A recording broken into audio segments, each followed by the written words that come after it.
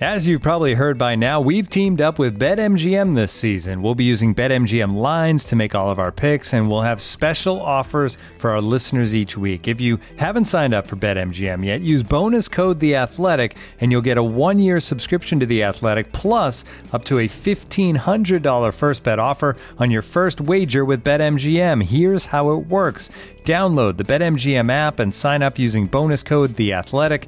Make your first deposit of at least $10. Place your first bet on any game and claim your voucher for a 1-year subscription to The Athletic.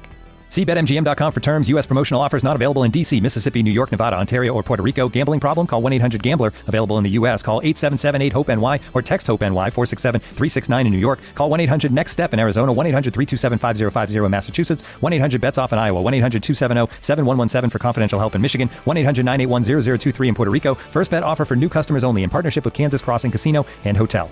Don't forget, if you haven't signed up for BetMGM yet, use bonus code The Athletic, and you'll get a 1-year subscription to The Athletic, plus up to a $1,500 first bet offer on your first wager.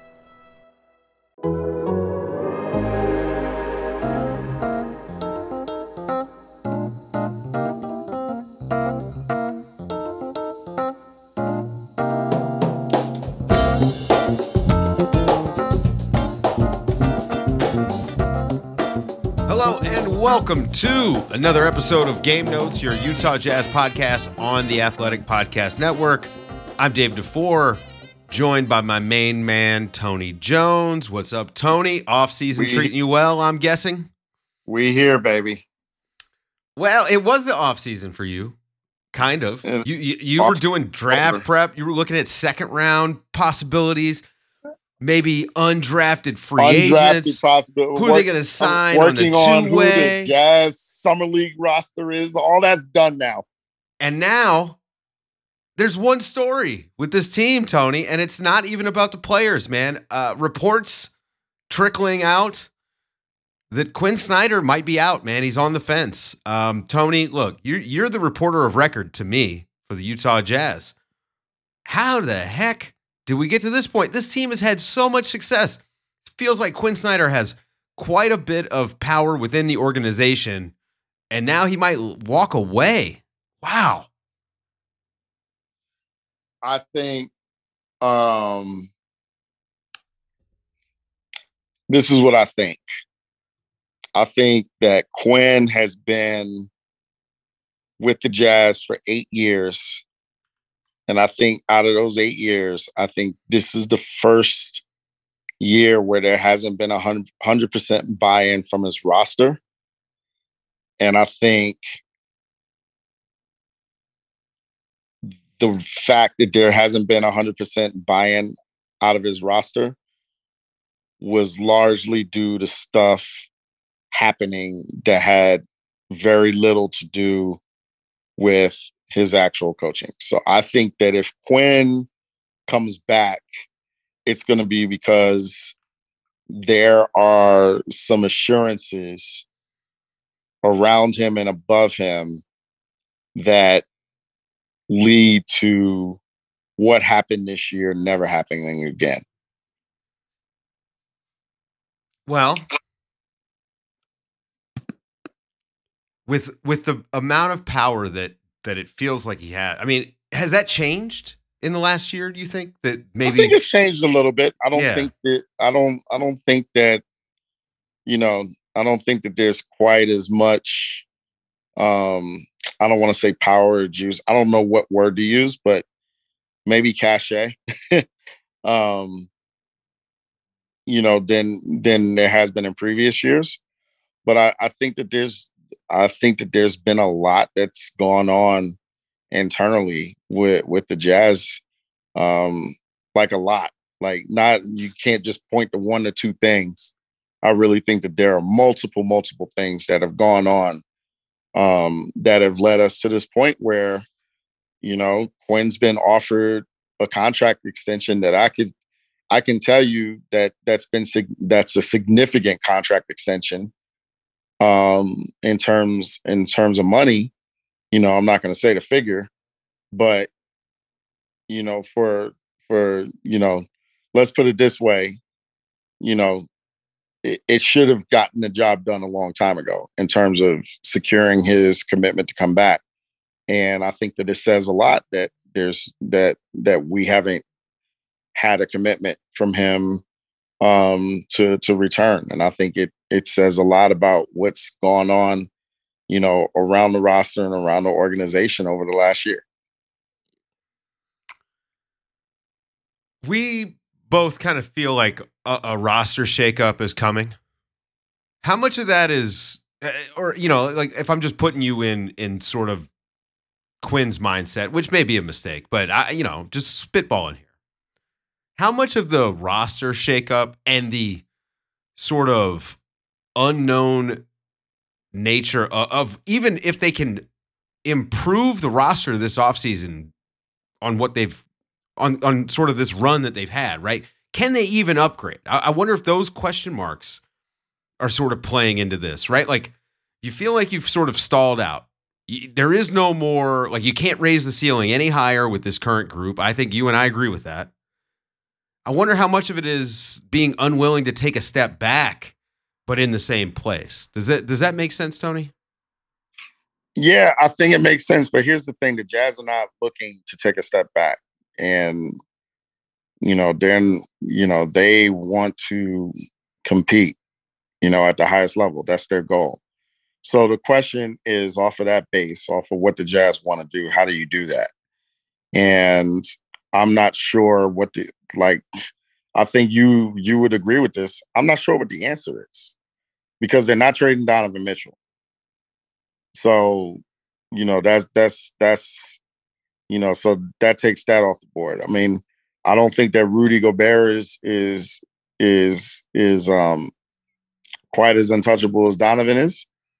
So, if the Jazz come to the decision that they have a package that they want to trade Rudy Gobert for, then what's the package? And then the next question will be, what's the house of cards with that? Because if you trade Rudy Gobert and, let's say then that might not be the only trade that you can make. You might have to make another trade. So there's just a lot of stuff that's going on. And this is partially what's making, this whole thing with Quinn Snyder, really fascinating, because right now the Jazz need to know. They need to know because they need to know if there are, in addition to having to flip parts of the roster, in addition to having to figure out whether they are going to trade Rudy Gobert or not, in addition to whether they have to figure out if they don't trade Rudy Gobert and they keep Donovan and Rudy Gobert, how do they make this roster work on a competitive level? They need to know whether they have to go and get a head coach. And, it's just really one of these things where I just think it's like absolutely fascinating at this point where the Jazz are with the all season, and the all season hasn't even started yet. How much input, if let's go ahead and put our thinking caps on here, right? Like we're thinking in the future, Quinn Snyder has decided to leave to take another opportunity. What does the next coach look like for this team, Tony? Because Quinn Snyder is a really damn good coach. And I'm not sure that there is an upgrade that we know of that's available. There's no upgrade. There might be an assistant coach, right? Like there's no established guy that we know of out there that's just sitting around waiting for a job that's better than Quinn Snyder. There's no coach there's nobody that they can hire that's going to be a better basketball coach than Quinn Snyder. That's just the facts of that. Now they can hire a new voice. They can hire, like if they had like a Willie Green-esque hire, like that could work. If they had like a Monty Williams-esque hire, that could work. Something like that. But they're not going to hire in a vacuum a better basketball coach. That's just not going to happen.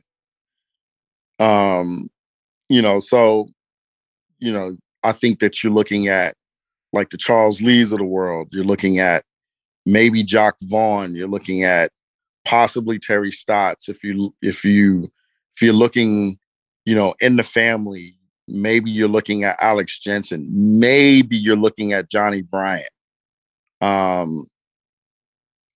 Because of on the strength of his relationship with Donovan Mitchell. Maybe you're looking at Kenny Atkinson, who I think is a terrific coach, and I think he got a raw deal in his head coaching experience. In both stops. And so, I think that, you're looking at, youth. You're looking at somebody who could come in and interject a lot of energy, but you also need somebody that's going to come in and have buy-in from a veteran roster. And, that's not easy to get all of those in one Stotts. Because I think Terry Stotts is a hell of a basketball coach. Like, I think he's a near elite basketball coach, but how much energy is he going to bring? How much buy-in is there going to be from the roster? I think the roster buys in, and I think Terry is really good at making lemonade from lemons, which, really helps, but, he's not youth. I like Charles Lee. I think that he's one of the best young basketball coaches in America. How much experience does he bring? How much buy-in from a veteran roster can he bring? So you're looking at a balance, and, I'm not sure, what the answer is in terms of how balanced you can get in terms of a candidate out there. If it was a first time coach, would you be surprised? No, not at all. Given the way that the league has moved, where it seems like we're seeing more assistants hired, we're getting more new blood. Willie Green did a wonderful job in New Orleans. Ime Udoka finally getting a shot. I think Steven Silas has at least made some progress there with a bad team, bad roster in the last couple of years. I'm a proponent of these guys getting a chance off the bench, and the old guard sort of, fallen to the wayside. A lot of these guys, I feel like they hang on too long, and the teams are going to go with what they know. Oh, you got a track record. Great. But I would actually love to see what a fresh set of eyes could do for this roster. Losing Rudy Gobert in a potential trade notwithstanding, this is still a pretty good team with two pillars that you can build around, one on each end. You would prefer to have some two-way guys out there, but it's not a bad gig, Tony. You're almost, if the roster just doesn't change, you're making the playoffs, right? Yeah. It'd be hard not to, right? And, and that's the thing with Quinn, right? Like, that if you are coached by a Quinn Snyder team, you're making the playoffs, you're going to be solidly in the playoffs, you're going to be a 4 or 5 seed. In a good year, you're going to be a 1 seed. But can somebody else come in and get that same result? That's a fair question for me. I think Terry Stotts could, because I think Terry's proven that he knows the system. I think Terry's proven that he can build a system on both ends of the floor that's really that takes advantage of the talent around him. I think that Terry would be good for Donovan Mitchell because of his experience with Damian Lillard. So I think that, there are coaches who could come in and get the same results. But it's difficult. Quinn Snyder's an elite basketball coach. And, and his guys love him. And I just think that this year has been really difficult for him. I think that, he's, on and off the floor, he's gone through a lot. And I think that, because of that, we are where we are in terms of we don't know whether or not he's going to come back. You mentioned Johnny Bryant as a guy who could be a possibility, and his relationship with Donovan Mitchell. What about Igor Kokoshkov? You know, his head coaching opportunity in Phoenix didn't quite pan out the way that a lot of us thought it would. But, I mean, he now has some head coaching experience. Obviously, he knows that roster pretty well. I'm assuming has a good relationship with most of the players. Is Igor Kokoshkov a guy that we should look out for? You know, I don't know how, you know, here's the thing with Igor. I think that his stint with Phoenix ended so badly that I don't know how long he's going to have to grind as an assistant before he gets another shot. I think he's a head coach. I think he's I look at him a lot like I look at Quinn. I think he's an elite head coach. I think he's an elite basketball coach, or I should say. I think that he's a guy who should get another head coaching job. I just don't know how long it's going to take for somebody else to give him that opportunity. But he's certainly, you know, you could do a lot worse than Igor. Looking for an assist with your credit card, but can't get a hold of anyone? Luckily, with 24/7 U.S.-based live customer service from Discover, everyone has the option to talk to a real person anytime, day or night.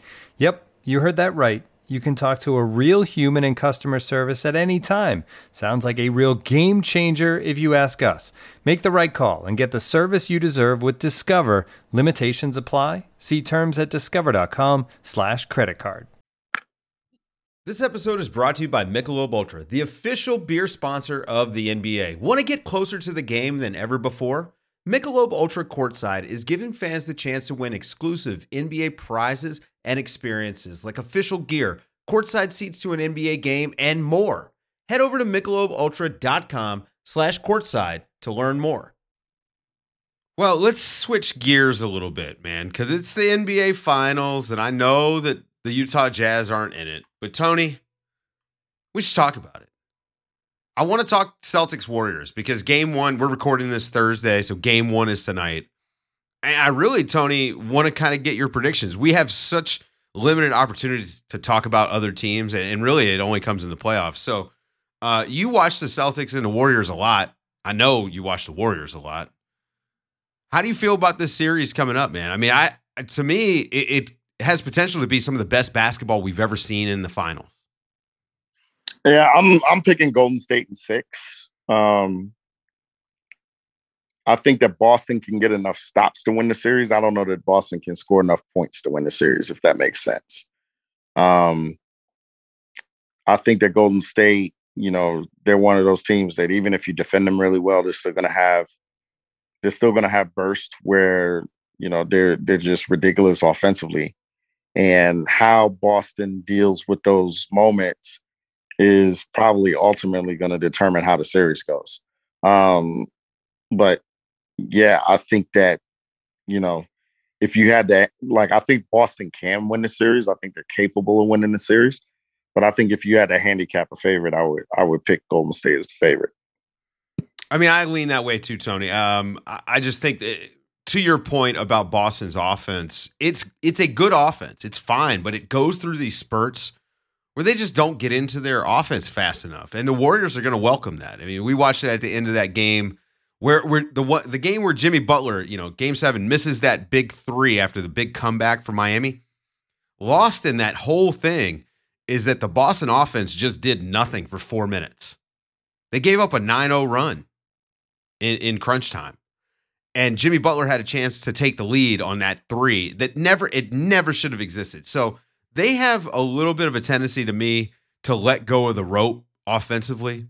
They're getting into sets at like 13, 12 seconds. And the Warriors defense would love that. Oh, we only have to guard you for 12 seconds? It's too good for that. Yeah, exactly.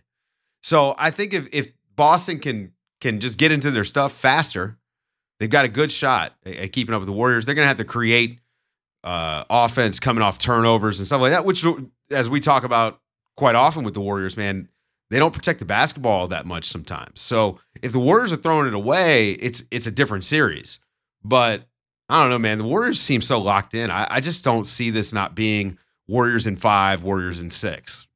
And I don't know. I do think, though, it's going to be a fantastic series just to watch aesthetically. You have the Warriors offense, and then the way that both of these teams play defense, it's pretty special. I mean, I don't think we've ever had a finals matchup with two defenses of this caliber. Maybe ever. Well, you look at I mean, that's the thing with Boston, right? Like, it's the best defense in the league. But Golden State's the second best defense in the league. So to me, I think the difference in the series is that the gap between defenses is not big enough for Boston to overcome the gap between Golden State's offense and Boston's offense. Because like you said, they're going to be 8 minutes a game, 4 minutes in every half with Boston, where they're just not going to score, and they're not going to score efficiently. And, Golden State scores for 48 minutes a night, every night. And it's just going to be hard. Boston's going to have to be like otherworldly in those other 40 minutes to be able to survive, the inevitable 8 minutes where they can't make a shot. And I just, they can do it. I think they're capable of doing it.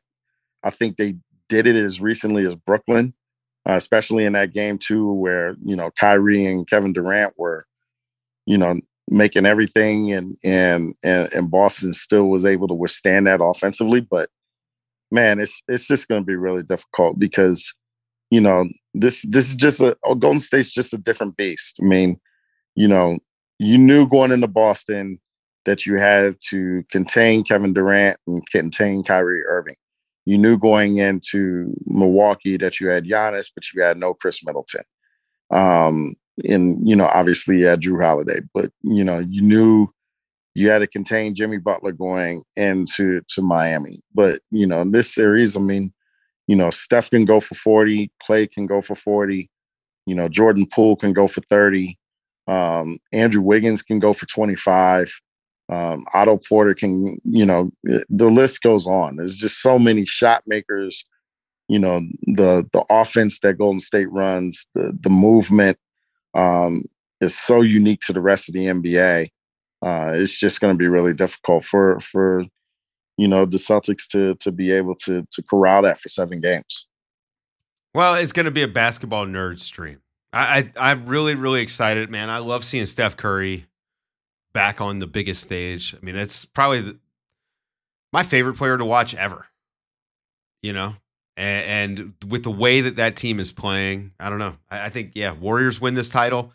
Steph finally gets the elusive finals MVP that everybody cares too much about. Can I just tell you that Stephen Curry could go into this series and average 17 points on 27% shooting and 30% shooting from 3 and still win MVP in this series. That's right.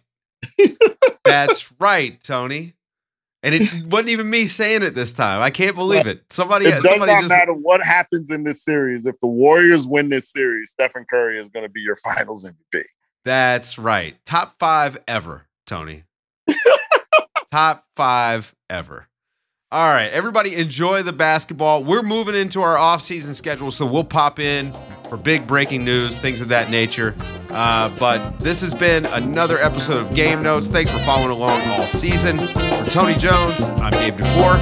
Guys, take it easy.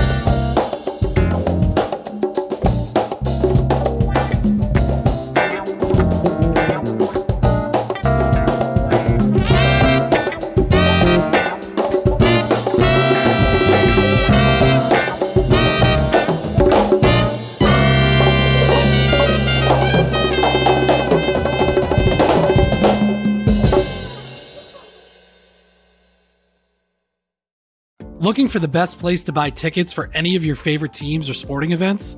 We've got the spot. Our partner, StubHub, has been the leading ticket marketplace in the world for over 20 years, providing a 100% guarantee with every order. From a worldwide selection of live events, the widest choice of tickets and industry-leading partnerships, StubHub has what you need to purchase with confidence. StubHub, an official partner of The Athletic.